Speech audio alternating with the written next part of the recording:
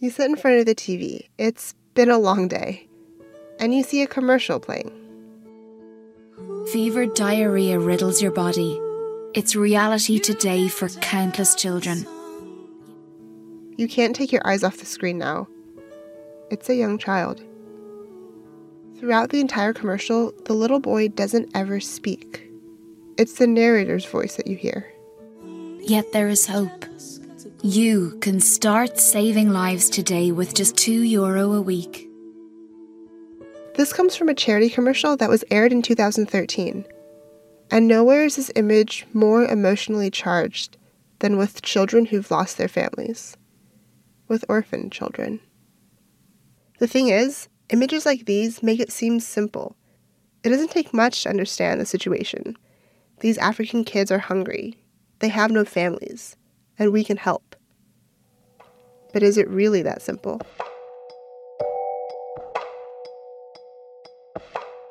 Commercials like this one have been filmed all throughout Africa, including in the West African country of Ghana. And the people there who know those children best are Ghana's social workers. Workers like Samuel. Today was good, but it ended up being so tiring. Samuel is 33 years old. He works for the Ghanaian Department of Social Welfare.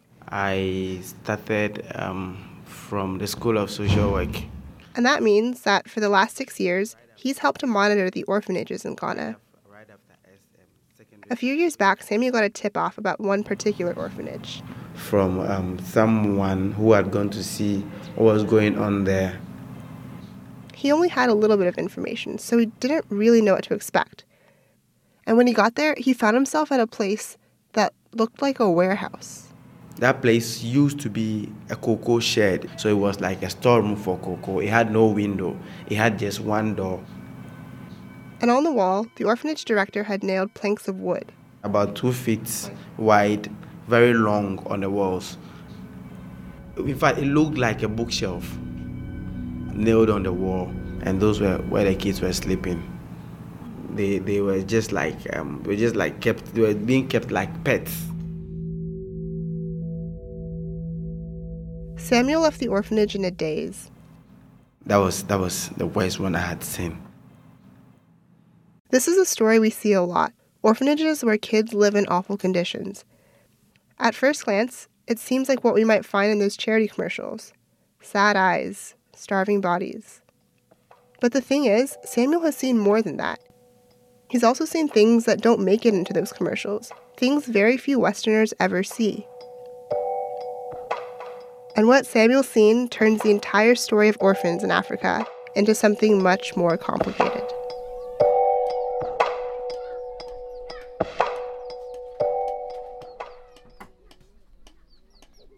Imagine the scene for a moment.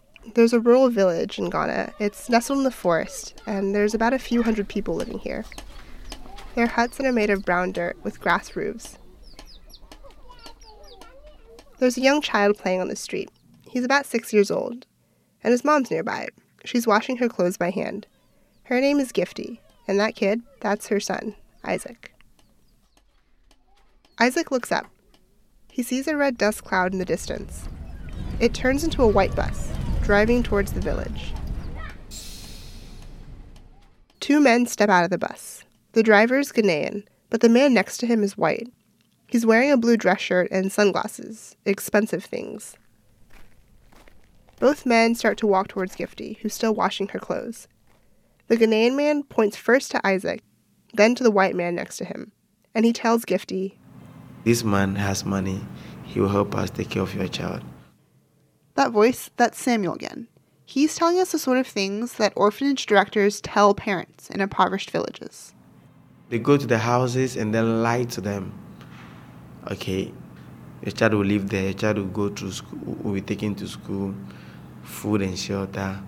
We have built a very beautiful structure over there. That's a home for children, he explains. A nice orphanage that's nicer than the little huts here. Everything about a child, just leave that for us. We'll take care of your child for you.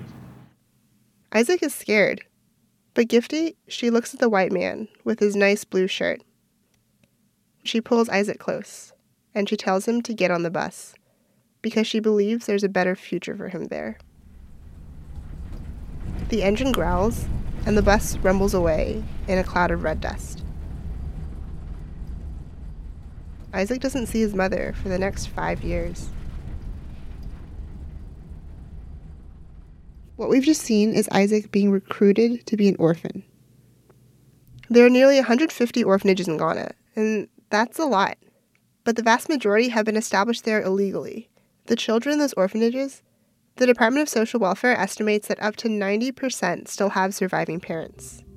90%. So why are they called orphans in the first place? Well, to understand that, you have to understand the incentives that orphanages face. Because orphans attract a unique sort of sympathy. Volunteers were also coming around the orphanages and giving donations. Volunteers would see the state these kids were in, and they would try to give money to the orphanage to help. Charities did this too, but that money rarely reached the kids. When you go to some orphanages, the children are not happy with the directors because they see people bringing them stuff. Yet when they need those things, they don't get it. So the question is, where do those things go to? Some orphanages have become a business. Kids are treated like animals at a circus, something rare and exotic to keep the cash flowing. Kids can also be sold for adoption. There are families who will pay bribes to get around adoption protocols, so orphanage directors can exchange kids for large sums of money. They just give them out for adoption, and then they decide to make money out of it. These illegal adoptions got so out of control that the government had to freeze all international adoptions. They stopped letting kids leave Ghana. There are about 4,000 children in Ghana's orphanage system. That means there are 4,000 different stories. There are the children who've been bussed away from their families and sent to orphanages. But some kids are there for other reasons. Their stories add yet another layer to this picture.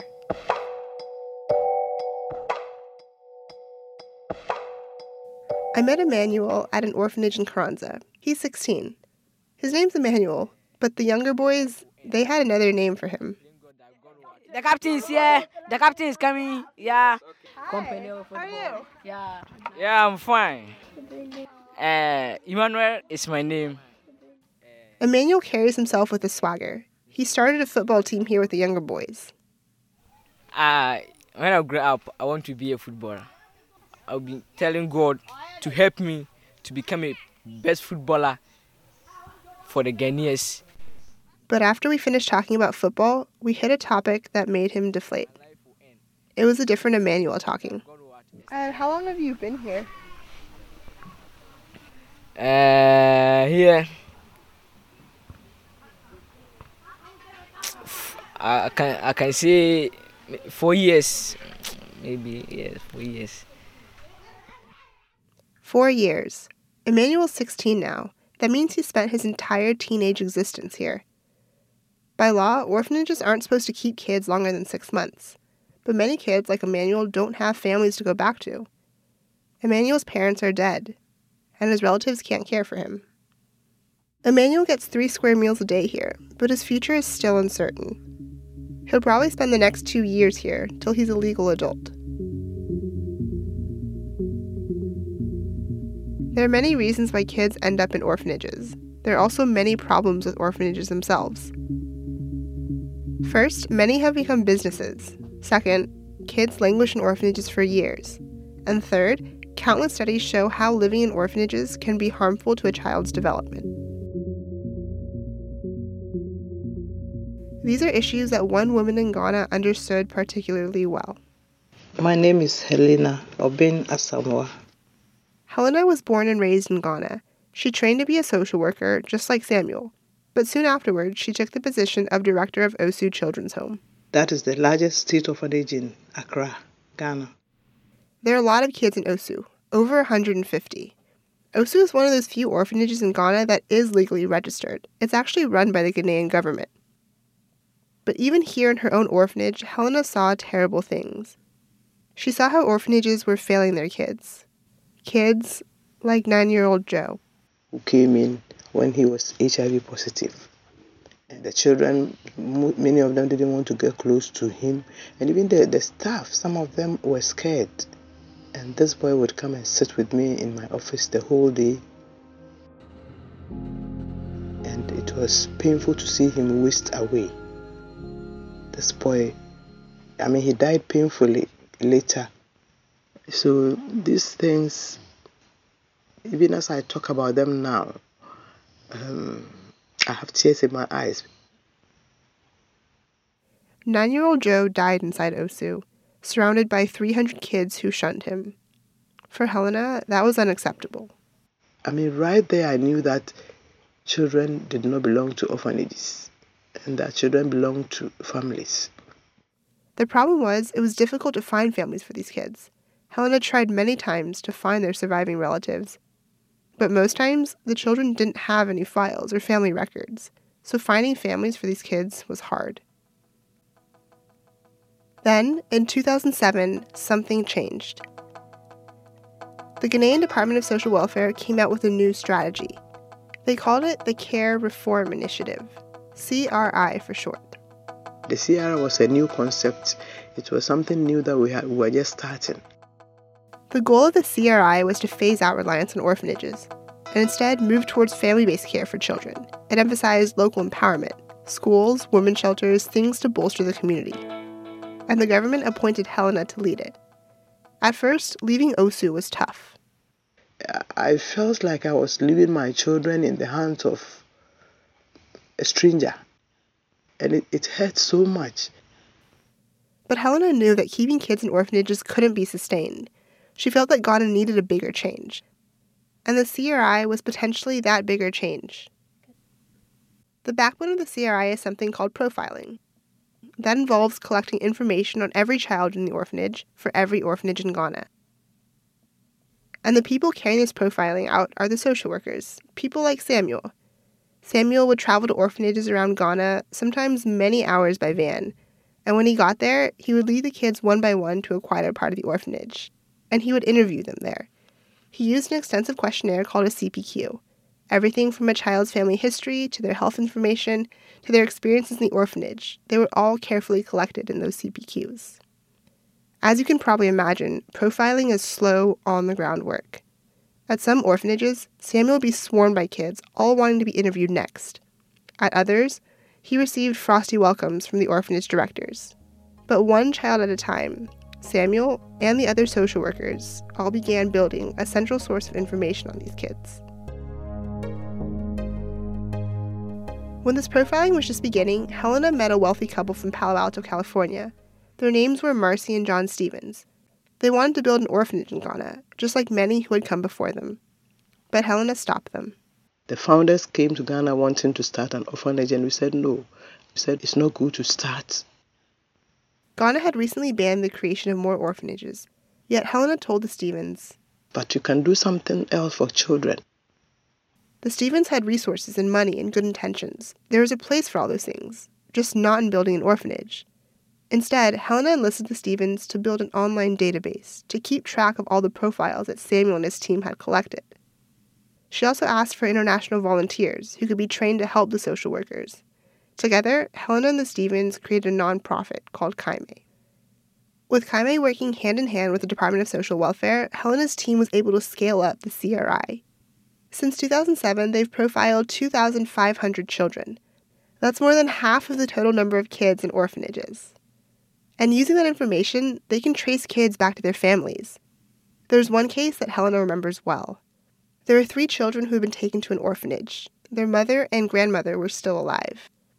So when we succeeded in having them reunified in a remote village, I saw the bonding between these children and their mother and their grandmother. They were so close, and when they saw our car, they ran away because they thought we were going to take them back to the orphanage.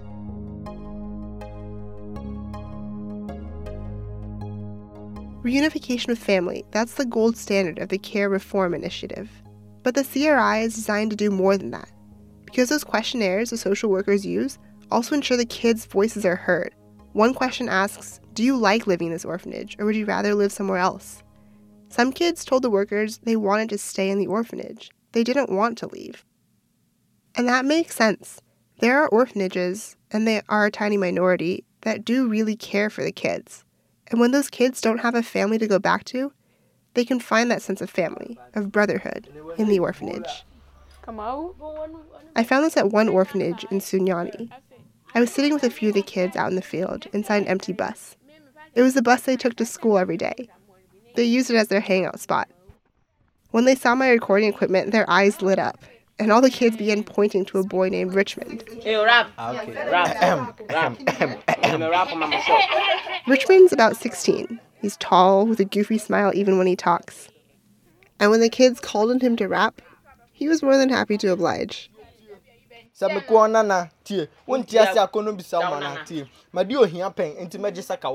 Richmond could rap. He wasn't shy about it. The other kids circled around, adding in their voices. Castro was the one who played this song. But having the microphone there opened up more than musical talents. Soon, the kids were passing the mic around, interviewing each other, talking about football, even interviewing me. Here's Richmond again. Aristotle.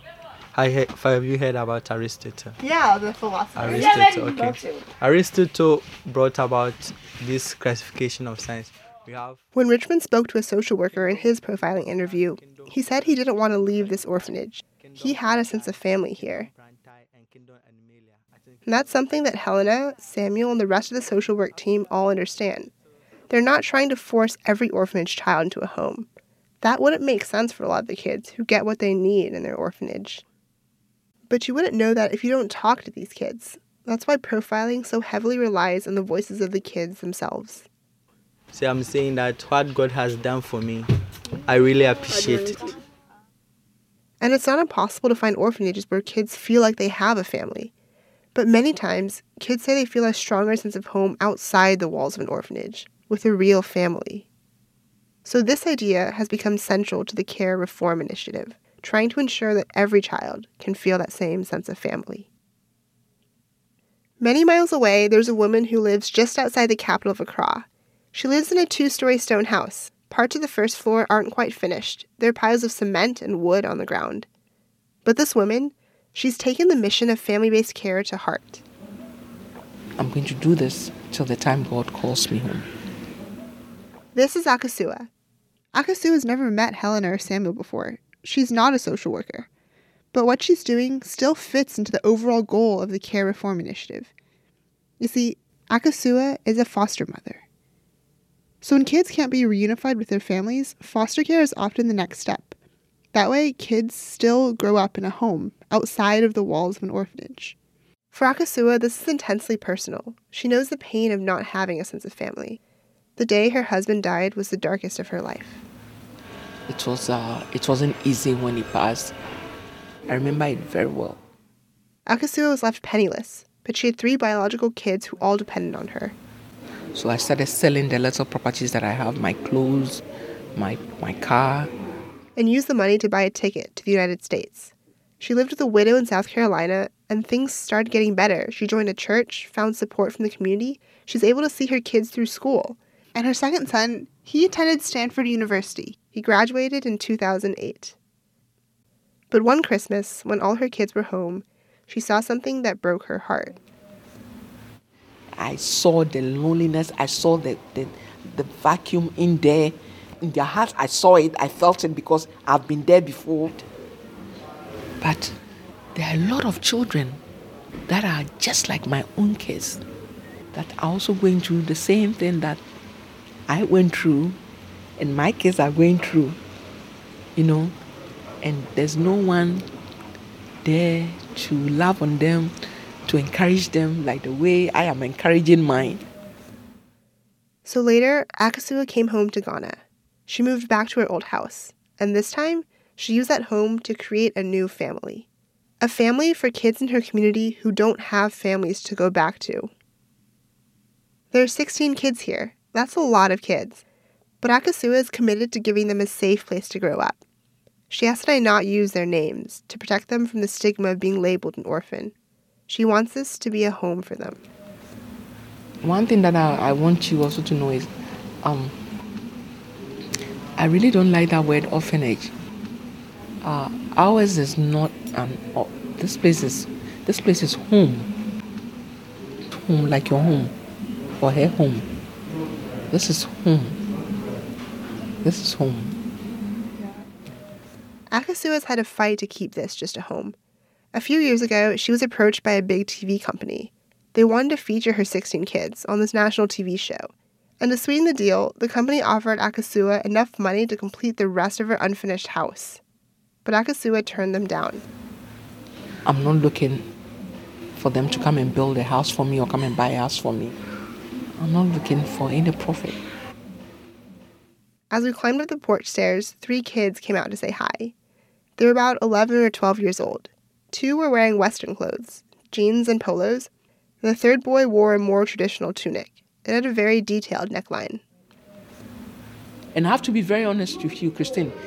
The way you see my kids dressed, it's not because you are coming here. This is the way they dressed every day. Because I keep telling them, you don't know who is coming. Maybe Obama is coming, you don't know.